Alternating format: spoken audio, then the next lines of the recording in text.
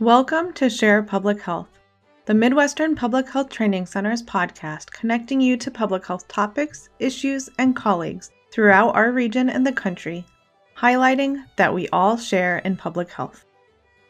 Thank you for tuning into this series, which focuses on rural health in the Midwest. Over 10 episodes, we talk with people in a variety of communities about their experiences and perspectives on rural life, employment, and health. Our aim is to deepen understanding of the complexity of rural life and celebrate rural areas. We're so happy you're listening and learning along with us.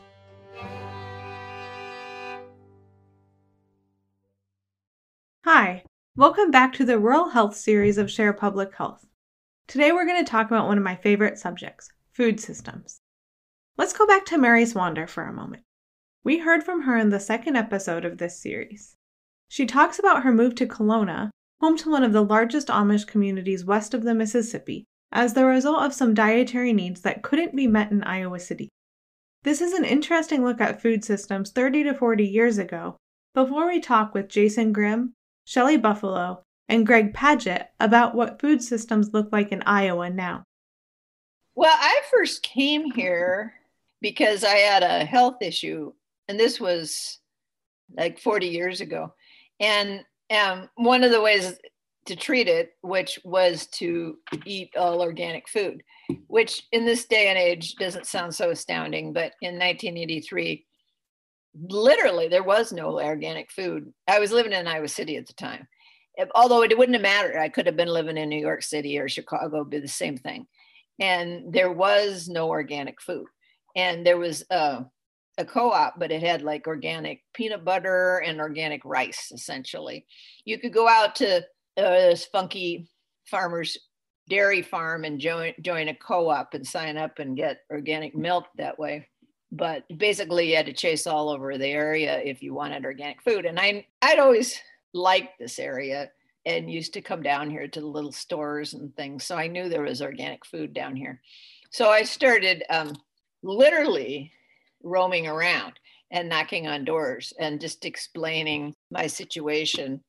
And one farmer had organic vegetables and the other farmer had organic chickens and another farmer had turkeys. And so I developed this little network of farms where I go from one to the other. And, there's no telephone. And especially in those days, this was what I called the Amish telephone system. Remember those little white postcards that you get at the post office, and they were stamped? It was the last real bargain that we had in our society. And so for the cost of a postcard stamp, you also got the card.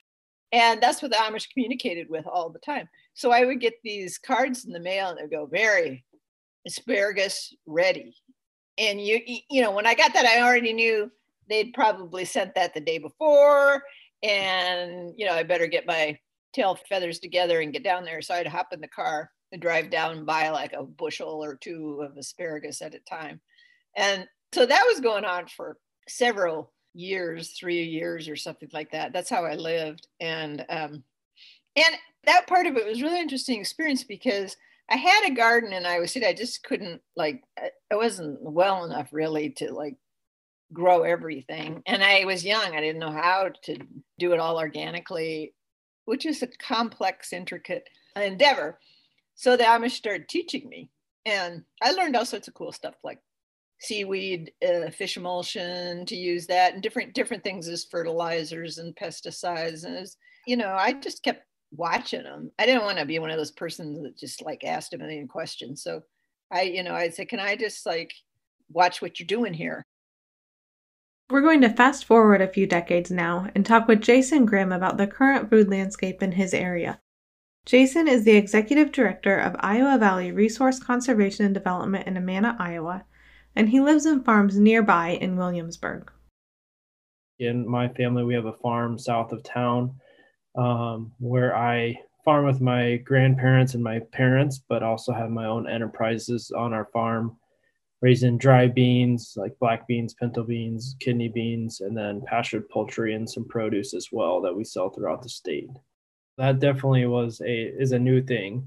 And that was primarily as a new enterprise that I created to create another income stream for myself My family, we've always been well, when I was growing up, my grandparents had a dairy operation, so we were milking. But our farm landscape, I would say, hasn't changed a lot. It was when I was growing up, honestly, we didn't raise soybeans until in the last 5 years when we started raising them again. My grandparents or grandfather did prior to me, but we've always been roughly like a corn, hay, and oats cropping farm. We've never sold many of our crops. Most of our crops have always gone into our beef cattle or our dairy cows. And then the produce and like the chickens, growing up, that's always was a thing that we did to raise food for our family. But none of that was ever a commercial enterprise of our farm. So until the last about 7 years that I've started to do some of those crops and sell those products. Jason clearly has a lot of experience and passion for raising food. I asked him to tell me a bit about the work of Iowa Valley Resource Conservation and Development. The organization does a lot of interesting things, including some food safety auditing, supporting farmers markets, and they manage the Iowa Food Hub Managers Working Group. Our organization has several different focus areas, but the two focus areas that the most of the work falls into are called placemaking and community food systems. And in those areas, it can be anything from rural tourism, economic development work through helping support farmers markets or technical assistance for farmers.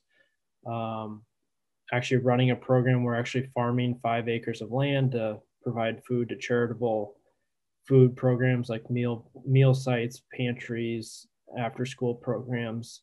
I've been with our organization since 2009, actually where I first started many of our food system programs, and today manage several of those projects still, but provide more of a operations and administrative support as well.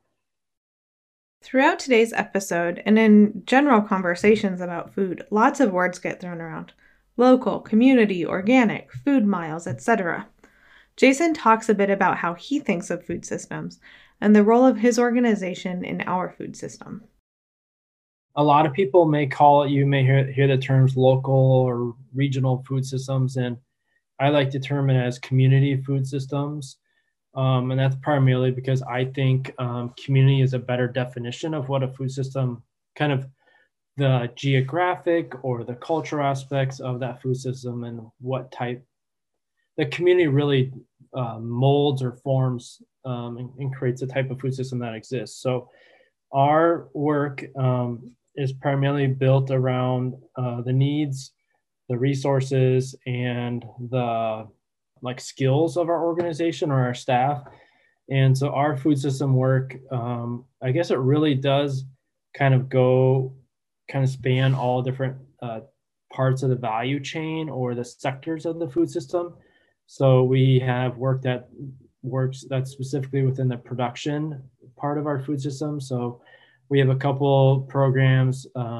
Jake Kunder in our office leads a project right now where we are actually testing and doing some market analysis or market need for woody ornamentals on farms. So these are woody plants like rhodosier dogwoods, willows, things that could be cut and sold to florist shops.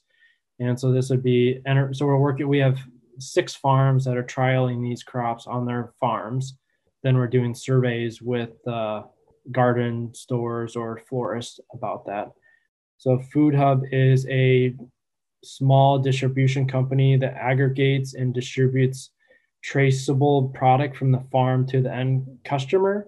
So we have roughly about 7 of those businesses across the state, and we facilitate professional development as well as collaborative projects where they can collaborate on marketing with each other, or they can all the way down to right now we actually collaborate around helping haul each other's products and find products for each other, or even doing some crop planning with all of our vendors together to make sure that we can meet all the needs of our customers across the state. We use that program also to kind of dovetail back to our production, and we have an apprenticeship program, and then we have volunteer employees that come all to get some form of an experience around a commercial vegetable farm, so that they're gaining a lot of new skills there as well. A part of the food system that we don't do much work right now is kind of, you could call it the waste stream. So the end of the food system, or there is no end to the food system. It's a big loop. But what happens to all the waste within our food system, whether it's trash or packaging, things like that. But that is a sector of the food system that we don't do much work in. They also do work with farm to school programs and support schools that are interested in serving more local foods. Most of our work with farm to school is on the procurement side, so helping schools with understanding the procurement rules or regulations that they need to follow when buying from local farmers, and then also helping match them or connect them up with area farmers. So over the last several years, we probably worked with 10 to 8 different districts, helping them procure a local product. And my goal is that within 1 to 2 years, I can help those schools build a trusted network with a couple farmers within their area that they can communicate with regularly and source product from. And my goal is to build their relationship between each other, and I want to become obsolete. There's no reason for a middle player, especially when that middle player has no physical role in it. So in the last month, we've helped 2 schools in the Williamsburg community that now Field to Family is making deliveries regularly each week on Tuesdays to those 2 schools. And I became obsolete already. They're already ordering from the Food Hub, and the Food Hub is sourcing or aggregating that product from their farmer vendors. And all I did is kind of get that first 1 or 2 purchases started, and it's rolling on its own. We have helped build some capacity also around some education, and that's primarily been a partnership with Field to Family in Iowa City. I think way back in 2010 or 11, we hosted our first event that we called a farmer fair with Field to Family in Iowa City. And there was an in-school field trip for elementary kids. And now we've partnered with Field to Family, and we've hosted a lot more of those in Iowa City, but our 2 organizations have also hosted them in Clear Creek, Solon, and Cedar Rapids school districts. One of the challenges with buying food directly from producers is an assumption that it will cost more, which is a bit confusing, right? If you're cutting out all the actors in the middle, you'd think it would be less expensive. Jason told me a bit more about the cost impact on schools that choose to buy more local foods. It really depends on the time of the season and the product. So school district, like the Iowa City School District, they started buying watermelons from a farmer that we built a network with them, probably been 4 or 5 years ago.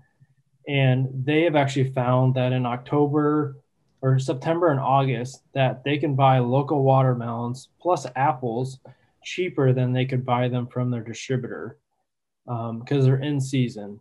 And those are crops that are grown at, I wouldn't call it a huge scale, but a medium scale for Iowa. We have a good supply of those, with the Amish community to the south, and we have several decent sized apple orchards around the Iowa City, Cedar Rapids area. But other products we've done lettuce for the whole Iowa City School District once. That was probably the most expensive thing that we bought ever. And it was the biggest hassle to get into the school district because it had to be washed and cleaned and, be ready to serve as soon as it got to the building. So at the school they did nothing other than put into the salad bar. But most districts say that the products will range, it's about a 20 to 30% cost increase for the products if you would average it.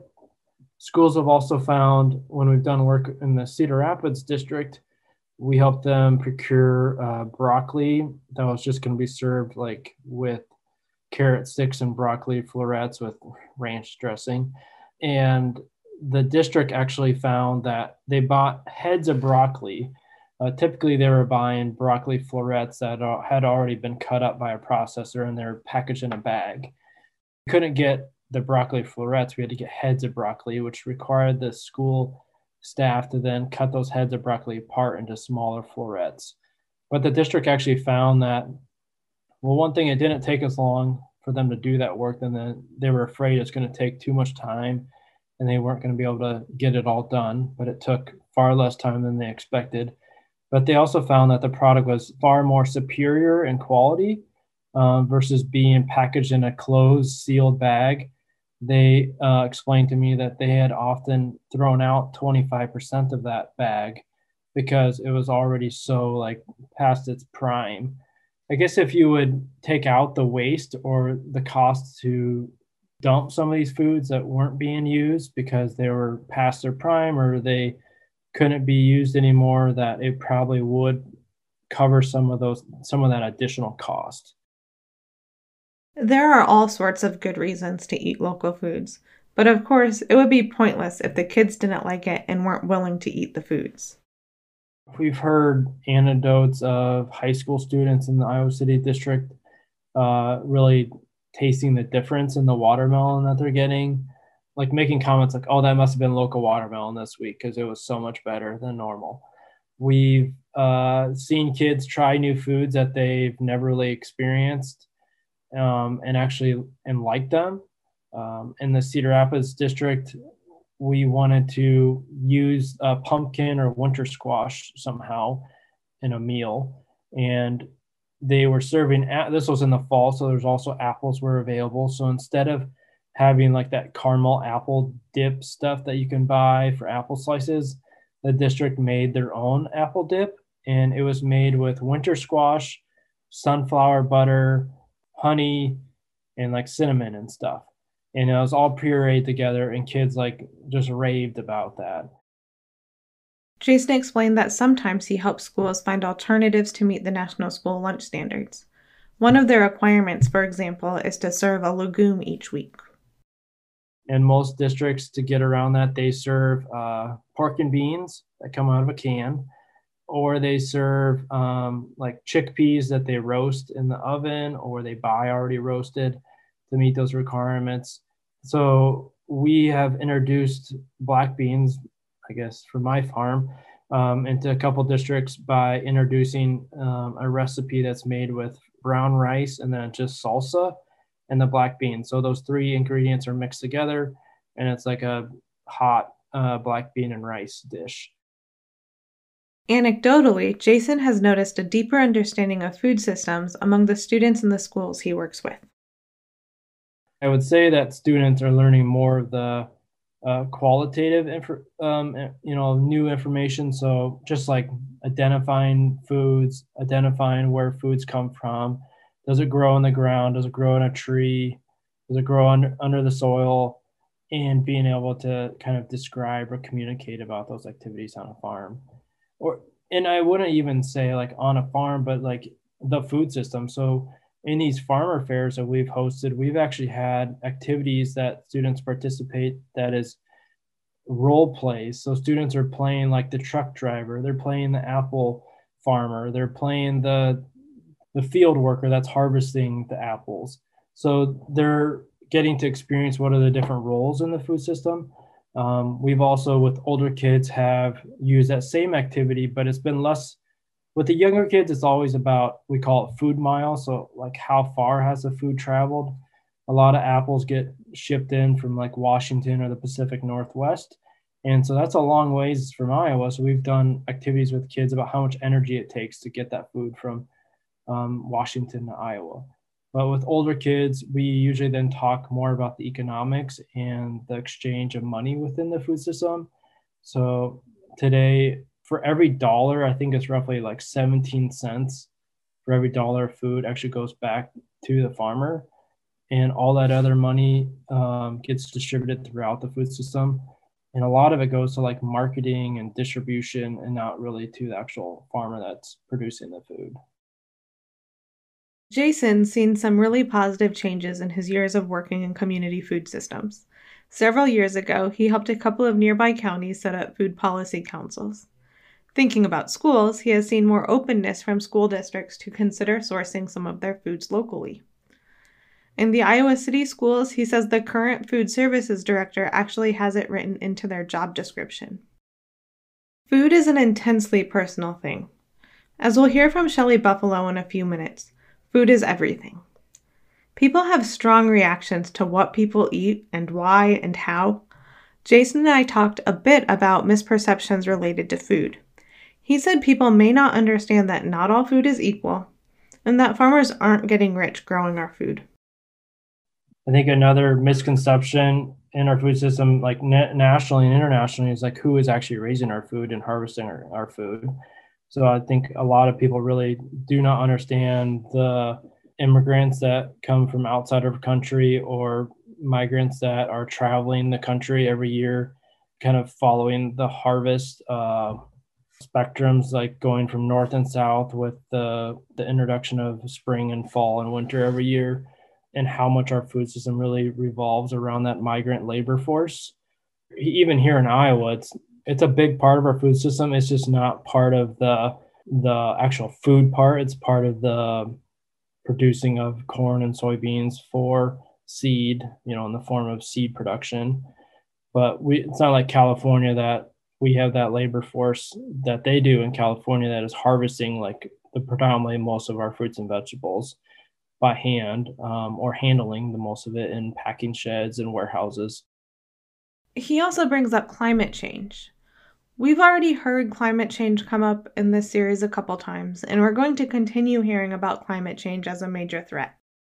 Our farmers in Iowa are not taking it serious enough about what is the current status of agriculture. How many more years can we farm the way that we do here in Iowa? A lot of people talk it up that, agriculture is like the backbone to rural Iowa, that it supports small communities and things like that. And I think that's a big misconception. I don't feel like the 1,000 to 4,000 acre corn and soybean farmer is providing any support to their rural community, because they're not employing anyone. They're often those younger generations on those farms are not staying here and supporting to build those rural communities and those school districts. So, I think having more smaller, diverse farms, by small, I don't mean like a bunch of like 5 and 10 acre farms, which those are just as important, but I'm thinking more like, several hundred acres growing 4 to 5 different crops, not just feed crops, but also food crops, because primarily those food crops, they require a lot of other supporting industries. And so they have a lot of industries that support those food crops, whether it's processing potatoes or handling carrots, or the distribution or the shipping industries that support those food processing and food production sectors of the food system. So I think if Iowa had more of that diverse farming landscape, we would have new industries that would pop up in support of them, and then also would provide new employment opportunities and new opportunities for rural communities. Jason's excited about a new generation of people wanting to learn how to farm. It excites me, like people my age and younger that are trying to find new opportunities and things that they could raise on their farms, or the interest in wanting to farm. Like I'm processing chickens this weekend, and I think I have 3 or 4 other people that are coming to help me. And they're all people that are interested in chickens and wanting just to learn that skill. Some are just customers of mine, honestly. So I'm excited about those things, that people are wanting to relearn those skills or actually learn them for the first time ever. I'm also excited, I would say, about some of our older farming generation helping these farmers that are getting started, or also helping diversify their farms too, and share some of that farming or that business knowledge that they have learned over the last 20 or 30 years of their farming career.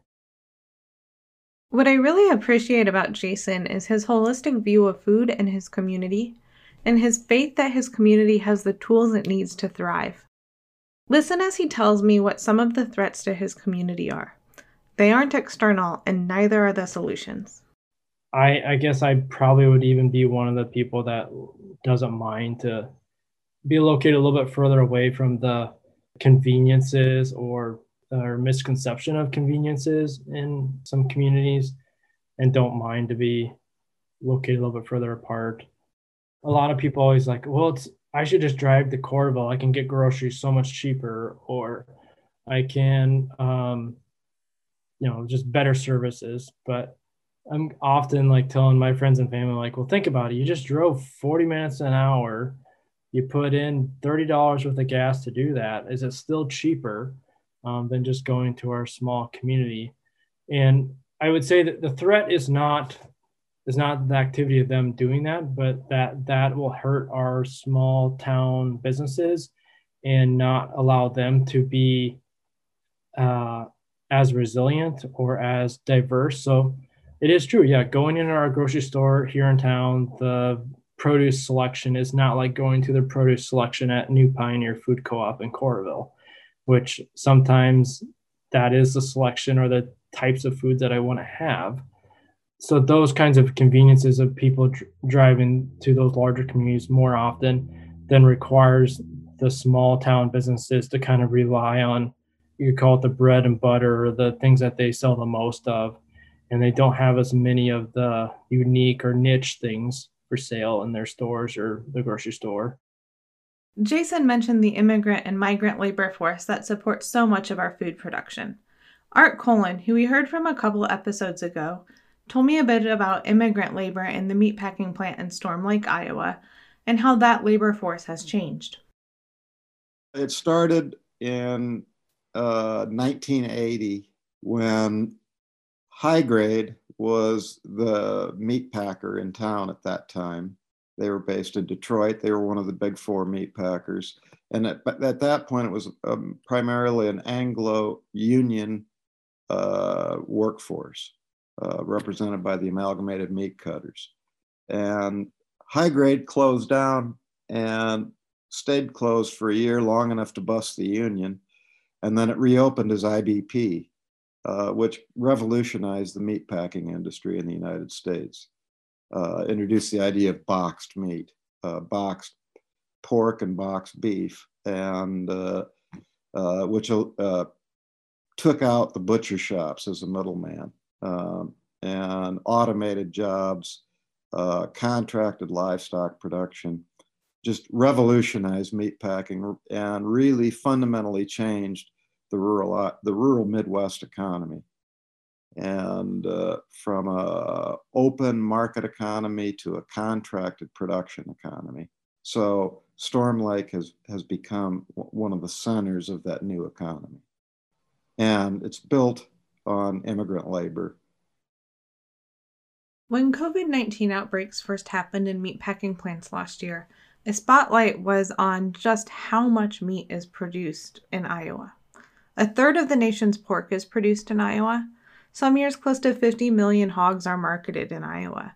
That's 2.5 times more than any other state. Art has some thoughts about Iowa's ag system more broadly, drawing a distinction between food systems and an ag system. We import 80% of our food, and what we grow are industrial crops, corn and soybeans that, are made into ethanol, hogs, corn syrup, plastics, anything you can imagine. And so, it's not a food system, it's an industrial food and fiber system. But what we really have become is, this commoditized second world economy where we ship natural resources out and plunder the natural resources that we have, which is what's happening in Iowa right now. We cannot sustain what we're doing with our soil and water the way we're doing it. We like to say Iowa feeds the world, but Art is right. We import the huge majority of our food to this state. According to Iowa State University, Iowa actually imports about 90% of our food. We're going to talk now with Shelley Buffalo about food production and food sovereignty at the Meskwaki settlement near Tama, Iowa, and why this effort to grow traditional foods with and for the community is so important. I'm going to let Shelley introduce herself and her work. I am a member of the Meskwaki tribe, which is located in central Iowa. My job title is Local Foods Coordinator for Meskwaki Food Sovereignty Initiative. The Food Sovereignty Program here at Meskwaki was formed in 2012, driven by community interest and tribal council support for a local food system. At that time, the program was within the Economic Development Department, also a newly created program. In 2013, a strategic plan was developed and the Meskwaki Community Garden was established to grow food, support new farmers, and act as a community learning and growing space. It came out of the interest and passion of a few individuals and vision, ultimately, including the executive director at the tribe at the time, who had always dreamed of a community garden space. Across the United States, community gardens, had become a mainstay and developed more and more significance in their communities, especially in underserved communities, to address food deserts and community health. I'm really excited for Shelley to share her work with you all. But first, I want to let Shelley share some of the challenges she's seen and what the food landscape is in her area. My parents rented farmhouses in the South Tama area. And so not only, was I able to grow up like in and around my Meskwaki community, but I also experienced life in rural Iowa in general. And I remember, as a little kid, I remember my mom getting all of our eggs from the neighbors, for example. And I remember, being surrounded, including the land that we rented up by Garwin, that farm, the farmer we rented the house from kept hogs. And so did our neighbors. So did a lot of our neighbors. But this wasn't CAFOs. This was like small hog operations. I remember going into Garden, and there was a grocery store there in the town of Garwin, like a full grocery store. And this is when I was really little, but I remember going up to Gladbrook, and that's where there was a meat market. And so, that small town, small scale meat market, fresh cuts of meat. And so I was able to, as a small child, get a glimpse of what was the complete local food system back in the day. And the baby boomer generation, when I asked them, these are folks that grew up on farms that raised cattle. I asked them, like, what did, your farm, what did they feed the cattle back then? It was all grazing. And I said, do you know that now pasture-raised grass-fed cattle, that beef, you can charge a premium for that. And it was, once again, it was early on, the time that I was born into, when there was that transition going on from pasture-raised animals to corn-fed animals. And we saw more of that, the monocropping role, chemical dependent methodologies coming in, and the loss of creeks and streams and everything. Like I said, I remember that very vividly. And unfortunately, it not only created food deserts, so because of all kinds of consolidation across the board, including, the biggest thing is consolidation of our food systems. So those local grocery stores and those local butcher shops, and the small scale meat processing facilities, all of that was transformed into larger and larger and larger facilities. And that meant that, that was the transformation of the, Iowa farming practices. But once you remove the local food system and consolidate it, you also remove the local economies. Like my stepdad, he remembers as a child going and working for Heingartner, which was a local orchard operation. They also grew like potatoes and strawberries. And so the folks out here on the settlement for seasonal employment would go and staff Heingartners. But of course, Heingartner's apples and strawberries and potatoes and the other things that they grew all went into these local small town grocery stores. That system now has been completely replaced by consolidation. And like, again, going back to then you experience these local, these food deserts, where fortunately some of that's coming back. In Toledo, there's 2 grocery stores, which is great. And it's interesting because I struggled with a lot of digestive issues throughout my adulthood.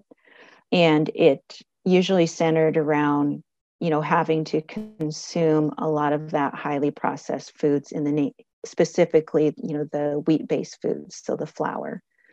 I mean, we would just get bags of macaroni product as well as white rice. And that really was something. And then I remember eating, potatoes, several times a week. Those starches is what filled us up.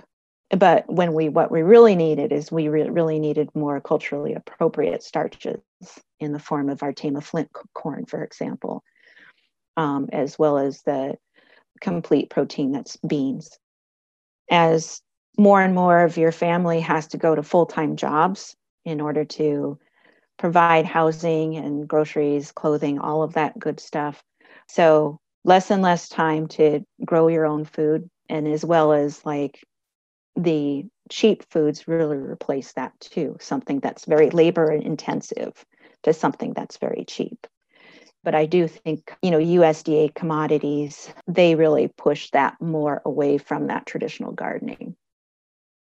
We hear a lot about how food production and consumption have changed on a very broad scale. It's interesting to hear about the changes Shelley has seen in her community. A lot of today's conversation with Shelley will focus on the work of the Meskwaki Food Sovereignty Initiative, its focus on traditional foods, and the community initiatives they're involved with. To make sure we're all on the same page, I asked Shelley to share what traditional foods are. The traditional food list is extensive because it includes foods that we farm, foods that we forage, and foods that we hunt and fish. So the Meskwaki historically had a very intimate knowledge of the land. Like if we look back to when, before we established the Meskwaki settlement here in Tama County, Iowa, we started out actually St. Lawrence River area, St. Lawrence River Valley, in what is now upstate New York. And we, because of colonial pressures, ultimately we migrated even preemptively before contact throughout the Great Lakes region. So we were already residing in what is, I think the villages were, in proximity to Appleton, Wisconsin, and Oshkosh and that area. And that is where our early contact with the French colonists happened. So removal just continued until we were pushed into Iowa, and then we were forced to cede our Iowa territories and ultimately removed to a reservation in Kansas. So Kansas is prairie. Iowa starts out, on the east side as a kind of a lot of riparian and bluffy landscapes, a lot of wooded areas. And then it gradually, as we travel westward across the state, it gradually turns into more of a prairie. We have a lot of different soils here and stuff. But the main thing is that, we are a woodlands culture. And so going back to that intimate knowledge of the land, Kansas did not have the appropriate plants and soils and just ecology that supported us culturally. So if we're looking at not only our food systems, but, what we constructed our homes and buildings with, we're very tied to the land and a specific ecology. Going back to Meskwaki foods, so the ancestral diet was extremely diverse, very diverse, which included, a lot of green forage foods. So some of those ones that I think a lot of food foragers are familiar with, for example, is nettles. One of our summer favorites is milkweed, but there's a kind of wild potato, water lotus, and even the cattails that we weave mats from. Those are also edible plants. So there's just a ton of wild onion. I mean, there's just tons of edible plants out there that we forage throughout the seasons. But our farm foods are corn, beans, squash, and watermelon. When we lived up in the Great Lakes region, I'm not sure if we harvested wild rice, but I know that we traded, at that time, we did consume wild rice when we were in that ecosystem, but never considered ourselves one of the rice tribes, which is the Anishinaabe of the Great Lakes. So corn, beans, and squash, and of course, all of the hunted game. And our ranching method of game management was small controlled burns, which if you keep the savanna, if you maintain a savanna environment, then you promote basically more numbers of, the larger grazing animals, such as bison and elk, for example. Right now, Shelley is the only staff person for the Meskwaki Food Sovereignty Initiative, so she's got a pretty full plate, and her passion for this work is evident. In 2019 was the first year that we developed the Kinship Garden, which is a growing space to address access to gardening plots for community members who, either just don't have access to land. There's some community that live in towns surrounding the settlement, as well as some of the family plots out here are, the soil is exhausted from successive plantings. So, people need to rest those gardens and need some space at the Kinship Garden. The Kinship Garden also is our seed saving space. And we envisioned it to be, the primary teaching space too, and demonstration space. And this year, because of COVID, so all of those gardening spaces and the teaching and interactive spaces had to be cut back drastically. The workshops, the school engagements, any of the partnerships with seniors, all of that, any of that type of in-person activities, we couldn't do it this growing season. And then also because of staff cuts, we had to do all of our growing at the Kinship Garden, which is that seed keeping and growing as much as we could of traditional foods to provide for senior services. And then that was pretty much it. I think it was almost 1 ton of food that went to senior services through, to supplement their food program as well as direct distribution. Shelley talks about a shift in the mid-20th century that changed the way we eat in the United States. We're really trying to tie together our traditional foodways with all of us younger generations, which even though with me, I don't think of myself as young, but I'm a Gen Xer, so I really represent the generation where there was this huge shift in cultural practices, as well as, handing down of the language and a lot of those traditional foodways. Ever since mid-century in the United States, overall, local food systems have been replaced by big ag, and that has affected the diets across the board, but especially the underserved communities, the communities that are lower income. Historically, for the Meskwaki, this is how our year was structured. So part of the year was our growing season. So we were stationary and gathered into one village and growing in one field, basically, one very large field. But that was subdivided into family growing plots. And one of the wonderful things that happened at harvest time towards, you're looking like from mid-August through early September, was that this was a time of yes, a lot of activity, a lot of harvesting activity, but all of that was done in the hands of many. Everybody participated in helping with the harvest, from the kids all the way up to the grandparents. And it was a happy time. I mean, naturally, if you have a great harvest, that means you're going to get through the winter, and food is everything. So it would be time of feasting and singing and dancing. We called it our green corn dance, but that kind of morphed into the current day annual powwow. So that was our growing season, one village, stationary. Now, during the hunting season, we dispersed into smaller groups to our different hunting ground. So, little territories, we were spaced out across the land because the land can only support so much hunting. And that was a land management strategy that we had done for thousands of years. Like our Tama flint corn, our Meskwaki traditional corn, that's been with us over 3,000 years, maybe 4,000. I'm not sure if that's been dated precisely. But this is like land management strategies that had been in practice for thousands of years.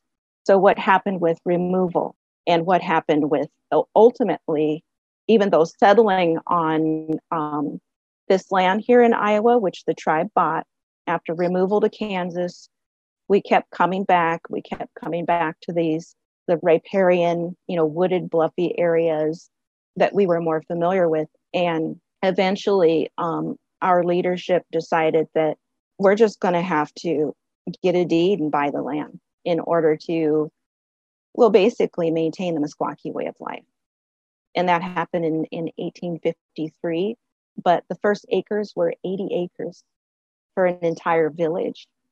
One of the strategies that Meskwaki used back then in order to have enough game to hunt is that they, like when I was growing up, when I was a child, my dad would get permission from local farmers that had timbers on their land to hunt in that timber.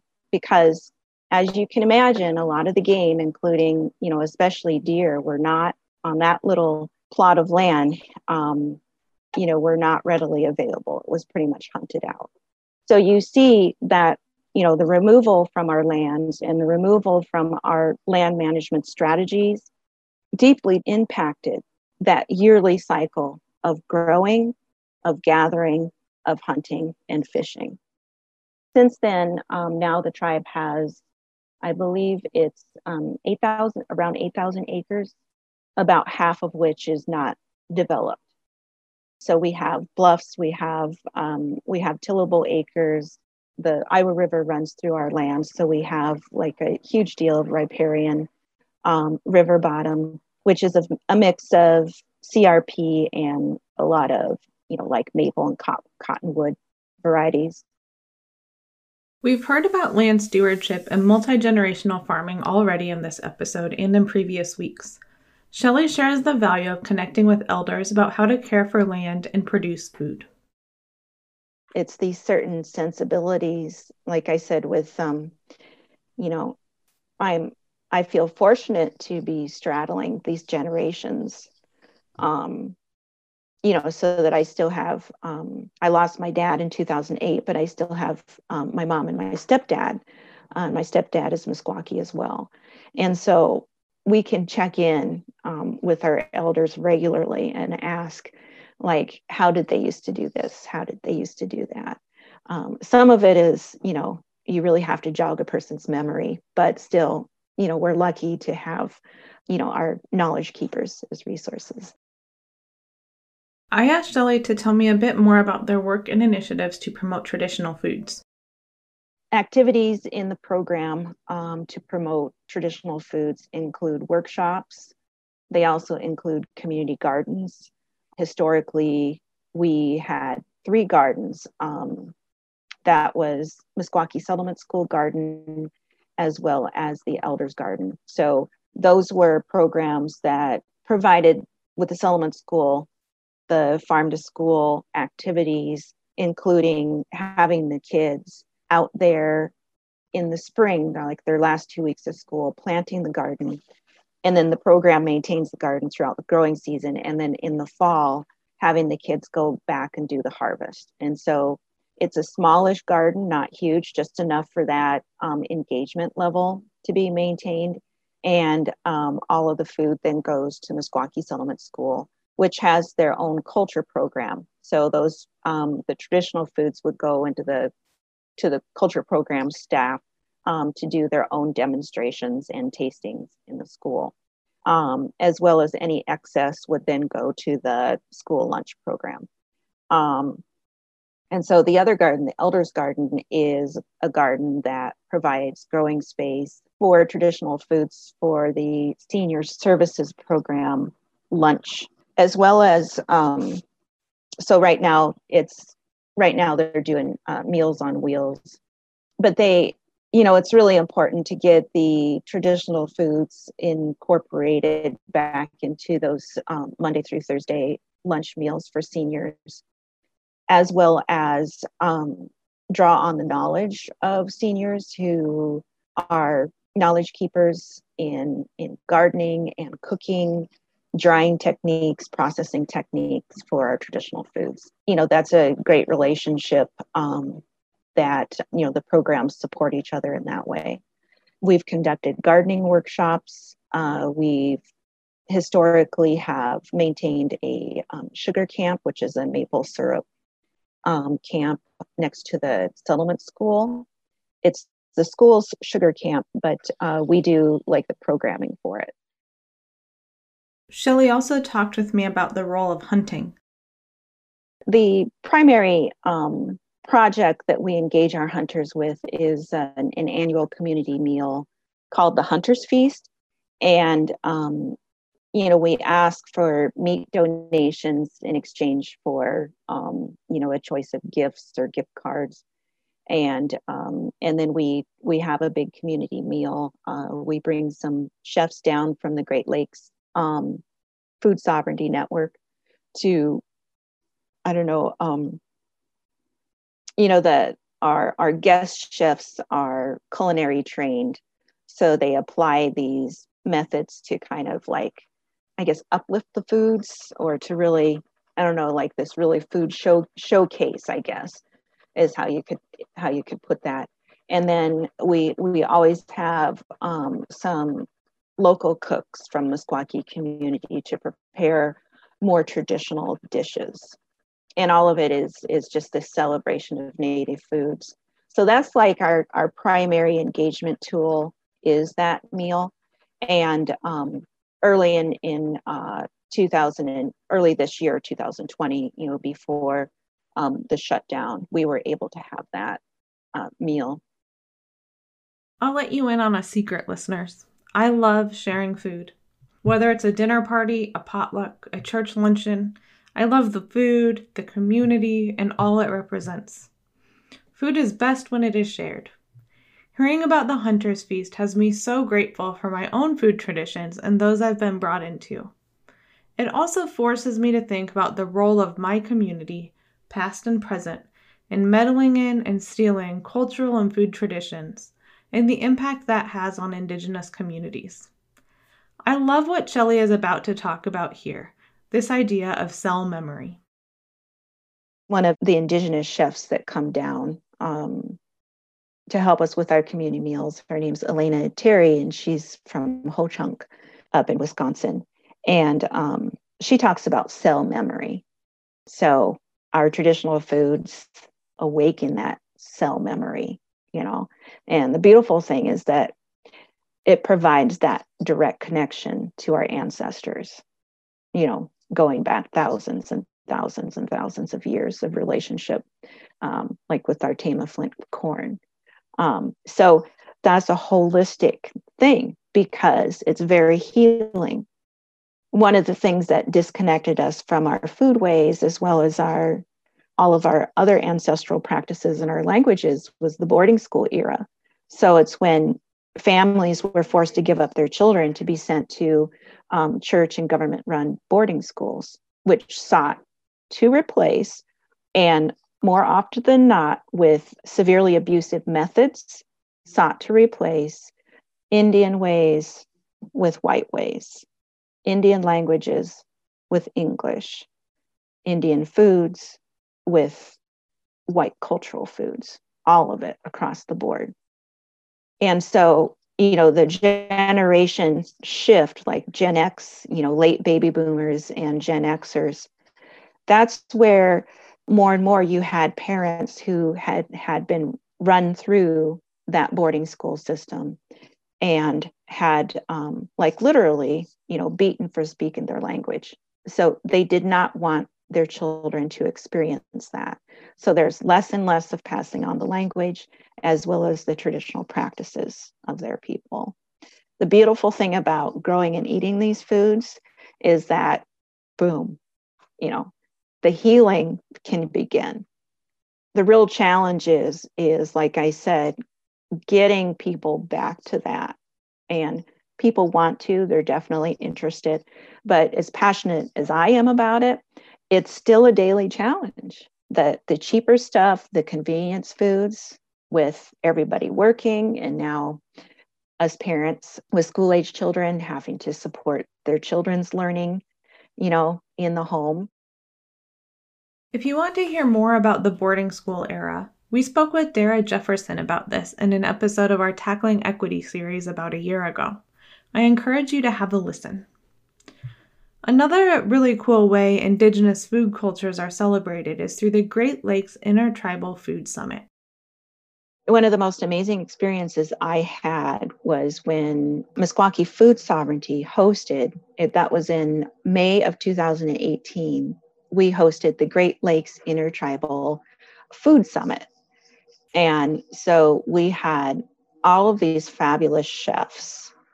There were tons of workshops about growing, about harvesting. There was a whole bison butchered, traditional harvest methods of butchering, hide tanning, pottery and basketry, and everything associated with food and cooking that you can possibly come up with. There were numerous workshops going on, as well as food sovereignty awareness and advocacy programs and keynote addresses and things like that, as well as a youth track that was attached to that too. And so my then high school age son was able to participate in that, and he cooked a duck that his adopted grandpa had donated, and that was just so cool, because that's going back to that hunting, connecting the hunter then to cooking the food, and just learning how to do all of that, because this just isn't a daily practice anymore. So we really need to revitalize and uplift that. As Shelley looks toward the future, she's thinking about what her community needs. I plan to conduct a community assessment and to find out if there's interest and support in developing a small-scale, multi-species processing facility here at Meskwaki. And because now, we have all these acres, so much of it is undeveloped land, so we have excellent habitat for deer and turkey, and then, for smaller game, especially for deer, it would be nice to have a multi-species processing facility, and then we could take the bison that are culled from the tribal herd there.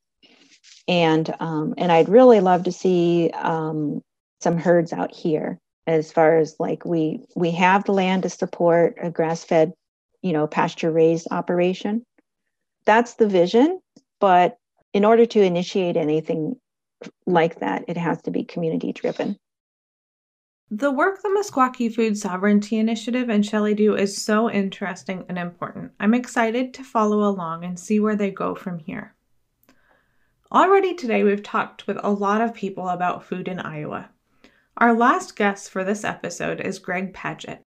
Greg works with Practical Farmers of Iowa's Beginning Farmer and Farm Transfer programs.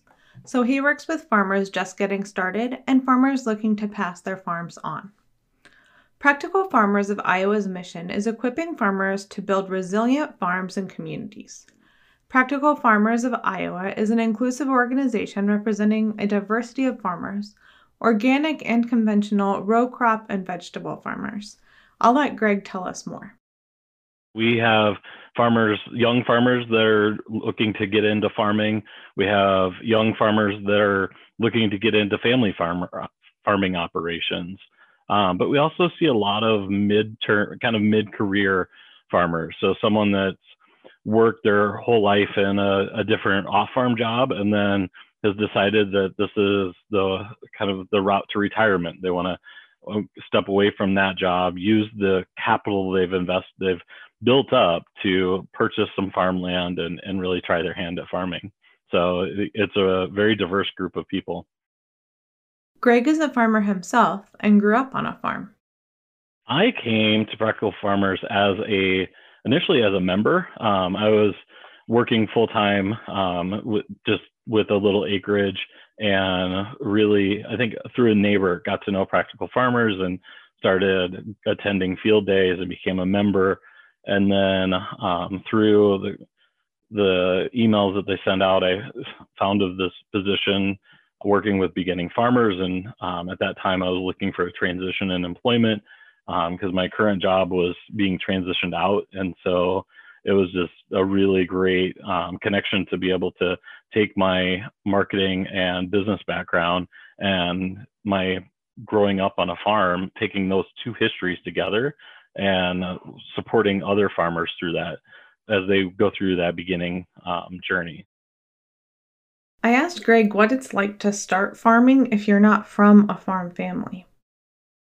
I believe it'd be really scary to start out without that background. I myself grew up on our family farm. We had a pretty conventional farm of cattle and hogs and row crops. And the things that I learned growing up, working alongside my dad, my cousins, my uncle, those are all things that I learned just by being part of. And so many of those pieces have really helped me in starting my own farming journey with my family. And those are so hard to learn. And if you haven't had that experience, and so it really creates a steeper learning curve for those that don't have that experience. So many of them will look to interning or mentorship to gather some of that advice. But I think that's the strength of the Practical Farmers Network, is learning from those farmers. And so asking other farmers how to do things and how they've learned to adapt and make things work for them. Or one example is a beginning farmer who is raising sheep for the first time in her life, had to do some vaccinations and had no idea how she was going to catch the sheep, how she was going to administer this vaccination. And a neighbor happened to be there that day and knew how. And so was able to kind of work side by side with her and help her through that process. So it's really neat to see that community evolve around helping these new farmers really gather that knowledge so then they can lessen that learning curve as they work through their own farming journey. Greg's described a lot of different kinds of farming, and in today's episode, we've talked about a lot of different kinds of farming. So I was curious what Greg's thoughts are on the importance of having diversity in our farm system. I think having this diversity is important to our landscape. When we add more diversity to the landscape, we're improving the nutrients and the soil health that's out there, but also when a farm is diverse, they are cushioning from risk. When you're growing different crops, you can take a risk on one where hopefully the other one will continue to be profitable.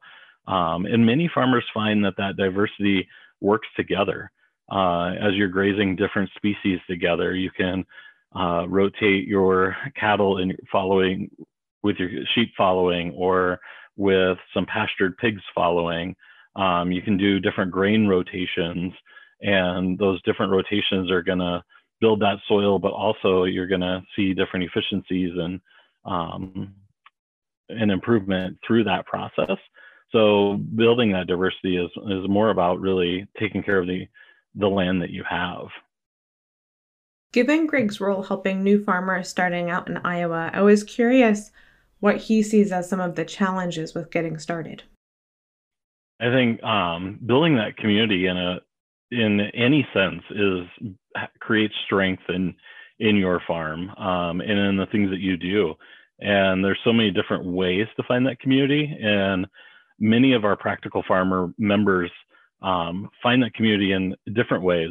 They'll find it within their own physical community. So the neighbors that are around them, the people in their local town, that's a different sense of community because it's that locality. It's that neighbor that can come over and lend a hand to put the cattle in, or mend a fence, or bring the harvest in. Whereas sometimes there's a larger community within practical farmers of people doing things similar to you. So sometimes your farming practices may look a little different than your neighbors. And I think that there's a lot of value in having that community together in your neighborhood, doing different things and learning from each other. But sometimes it's really helpful to have community with those that are doing similar things so you can learn together. A lot of our on-farm research that we do at Practical Farmers is that community. It's those farmers coming together and saying, these are the things that we want to know about. These are the things we want to research, and help us do this, collect this on-farm research so we can find out, is what we're thinking right? Is this practice something that's going to help us become more efficient, more profitable? And so they can learn together and use that community to better their businesses, improve their land and their soil quality and their efficiency and their profitability. And we just, as humans, we feel comfortable with those that really connect with us. And so many farmers find that in the Practical Farmers Network. They find people that are similar to them, and really they can connect at that level. And so our annual conference in January always becomes this big family reunion, because so many of these farmers are always in contact through email or phone or text. But that's one time that many of them actually get to physically see each other. So it's a really warming experience to see that come together. Farming is not an easy profession and does not make for a predictable life. At the risk of being crass, I asked Greg why someone would choose to farm. So many farmers start for so many different reasons. Many young farmers just want to really know where their food is coming from and really want to provide high quality, nutritious food for their community. And so they can do that through farming. And so that really is what draws them to this occupation. Others, like others that are moving through a generation farm, it's something that they grew up doing. They've seen the hard work and the values that go into it, and they want to continue that for their family.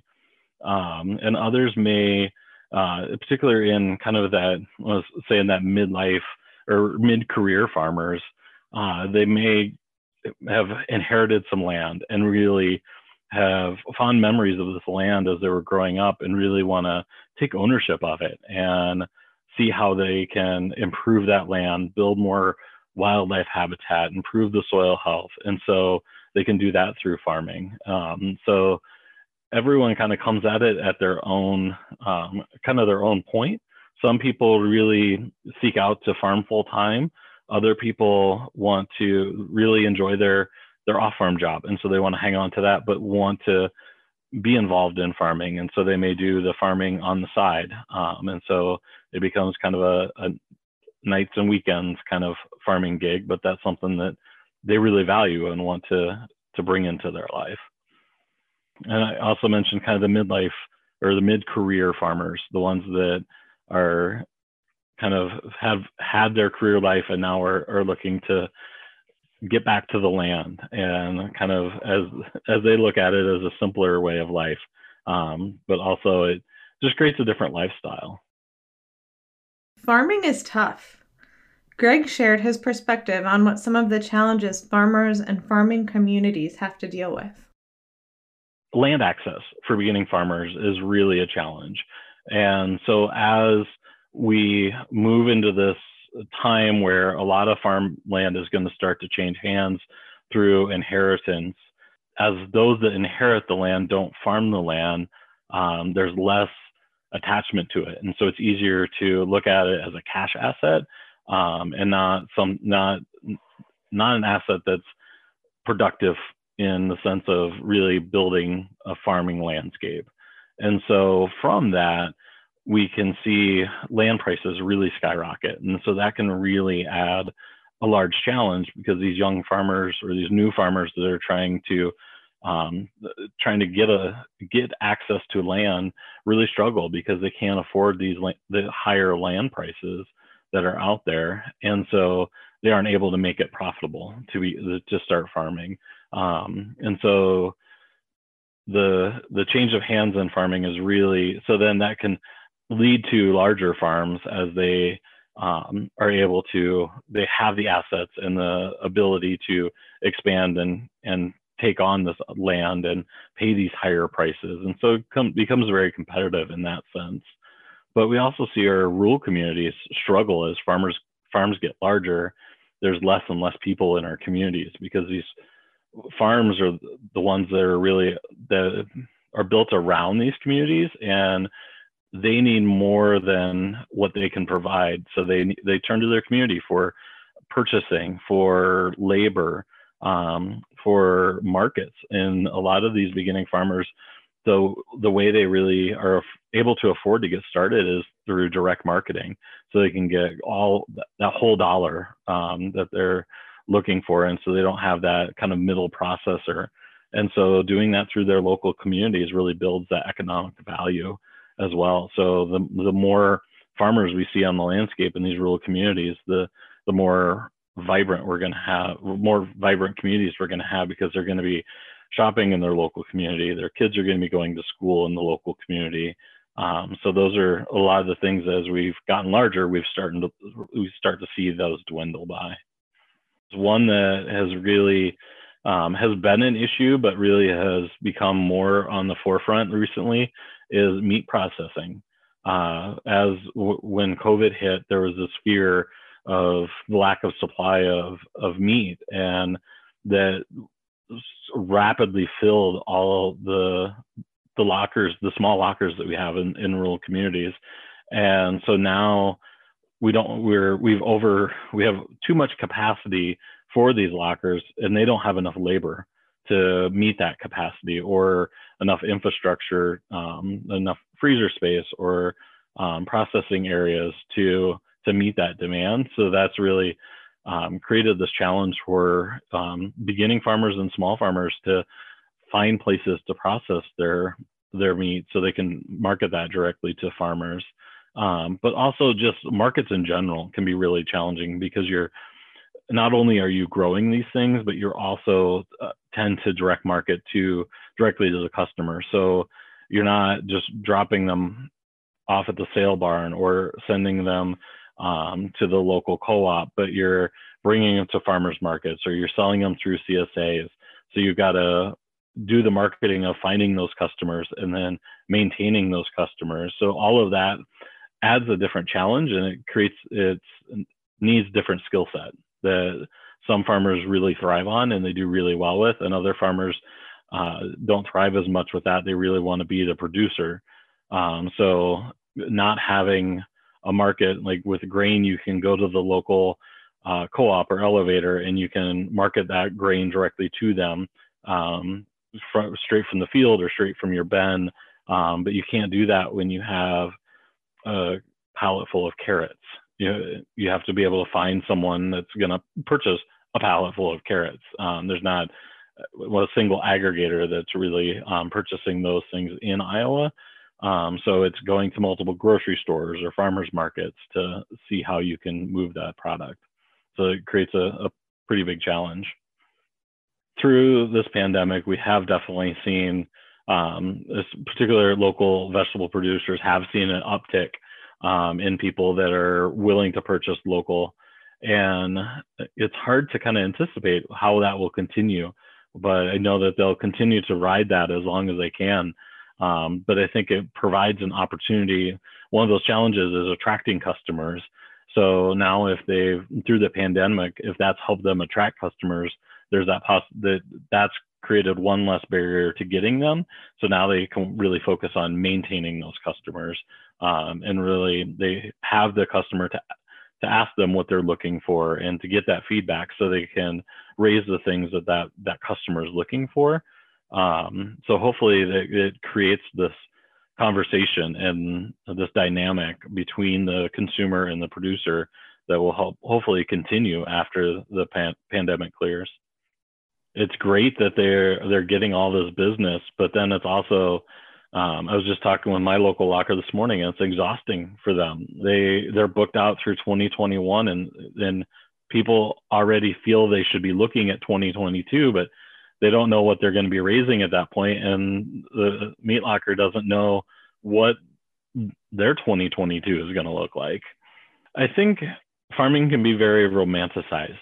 You see the very idyllic rolling hills and beautiful red barns and the happy families on their little family farm. And I think that's definitely there, but then there's also those moments of the challenges of working with nature.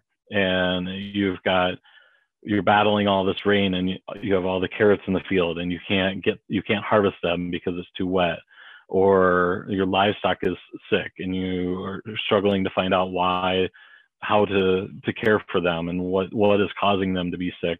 So there's a lot of reality when you're working with the environment and nature, can really take a toll. But then also there can be a sense of loneliness as well, and kind of a sense of isolation when you're on the farm working and you don't have a workplace with many coworkers. It's usually you doing things on your own or with some family or a few employees. And in the heat of the season, you're so busy, you don't have time to go. The crops still need harvested, and the livestock still need to be moved into the fields, and you don't have time to do other social things. So it can create a lot of isolation. And so there's a lot of mental health that you really need to be cognizant of when you are in farming. And so those are kind of some things that aren't as fun and exciting to talk about, that can easily be forgotten, but are really important to keep in mind. Recognizing that farming is tough, Greg shared some thoughts on what farmers can do and what those of us living in and near farming communities can do to be supportive. I think community is a big piece of it. A big piece of trying to curb that loneliness or that isolation, but also sometimes being very intentional and really thinking about what you are doing and how your quality of life really plays into that. I think that's something that is hard to remember in the beginning years of farming, but then as you start refining your business, that becomes something that I see kind of that 6 to 10 year group of farmers really thinking more about. Like, I can't raise everything because it's too hard on me. So what can I raise and continue to make a profit, and really focus on those pieces. And I think that's another piece that Practical Farmers really thrives on, is farmers supporting each other. And so again, it circles back to that being with people that really understand what you're doing and where you're at. So if you're with other vegetable farmers that are experiencing the same things, where they're not leaving the farm for days and they're just working out in the sun, knowing that you can shoot a text or give them a call and just know that you're not alone in that sense, building those networks can be incredibly helpful to those farmers. To round out today's episode, we'll close with the obvious. The food system is complicated. It's easy to go to the grocery store and get the food that we need, but there's a lot of different moving parts when you're a producer and a distributor. And so when a grocery store is going to have a really hard time working with 20 different producers for different vegetables, where it's easier for them to go to one vegetable distributor and get all of their vegetables from them. And so there's this a lot of challenges within that, because if farmers want to market the products that they have, but then there's a lot of logistics and challenges for those that are selling the products to the consumer, and how they get consistent product and the quantity of product that they need. And one thing that we've moved away from is really eating seasonally. And in Iowa, the produce that we grow is seasonal. We only have tomatoes for 4 or 5 weeks in the summer, and we have sweet corn for just a narrow window. But those are things that we want to eat year round. So that creates this challenge in our food system, because if there's that demand for those foods all year round, we need to find different places to bring them in from. And so it's a challenge logistically to find all of those places and then bring all that food together. We're removed enough that we don't, not only removed enough, but we also are in a society that doesn't understand that. Like, we're able to get those foods that we want when we want them. We've made that possible. And so it's hard to support local and keep that mentality. Thank you for tuning into this episode of Share Public Health. Thank you to the Injury Prevention Research Center, Iowa Center for Agricultural Safety and Health, the Healthier Workforce Center of the Midwest, the Heartland Center for Occupational Health and Safety, the Great Plains Center for Agricultural Health, the Midwestern Public Health Training Center, the Prevention Research Center for Rural Health, and the Rural Policy Research Institute. The theme song for this series is Walk Along John. It's performed by Al Murphy on fiddle, Mark Jansen on mandolin, Brandy Jansen on banjo, Warren Hanlon on guitar, and Aletta Murphy on bass. Al learned these songs from a fiddler named Delbert Spray, who is from Cahokia, Missouri. A transcript, evaluation, and discussion guide for this episode are available at mphtc.org and in the podcast notes.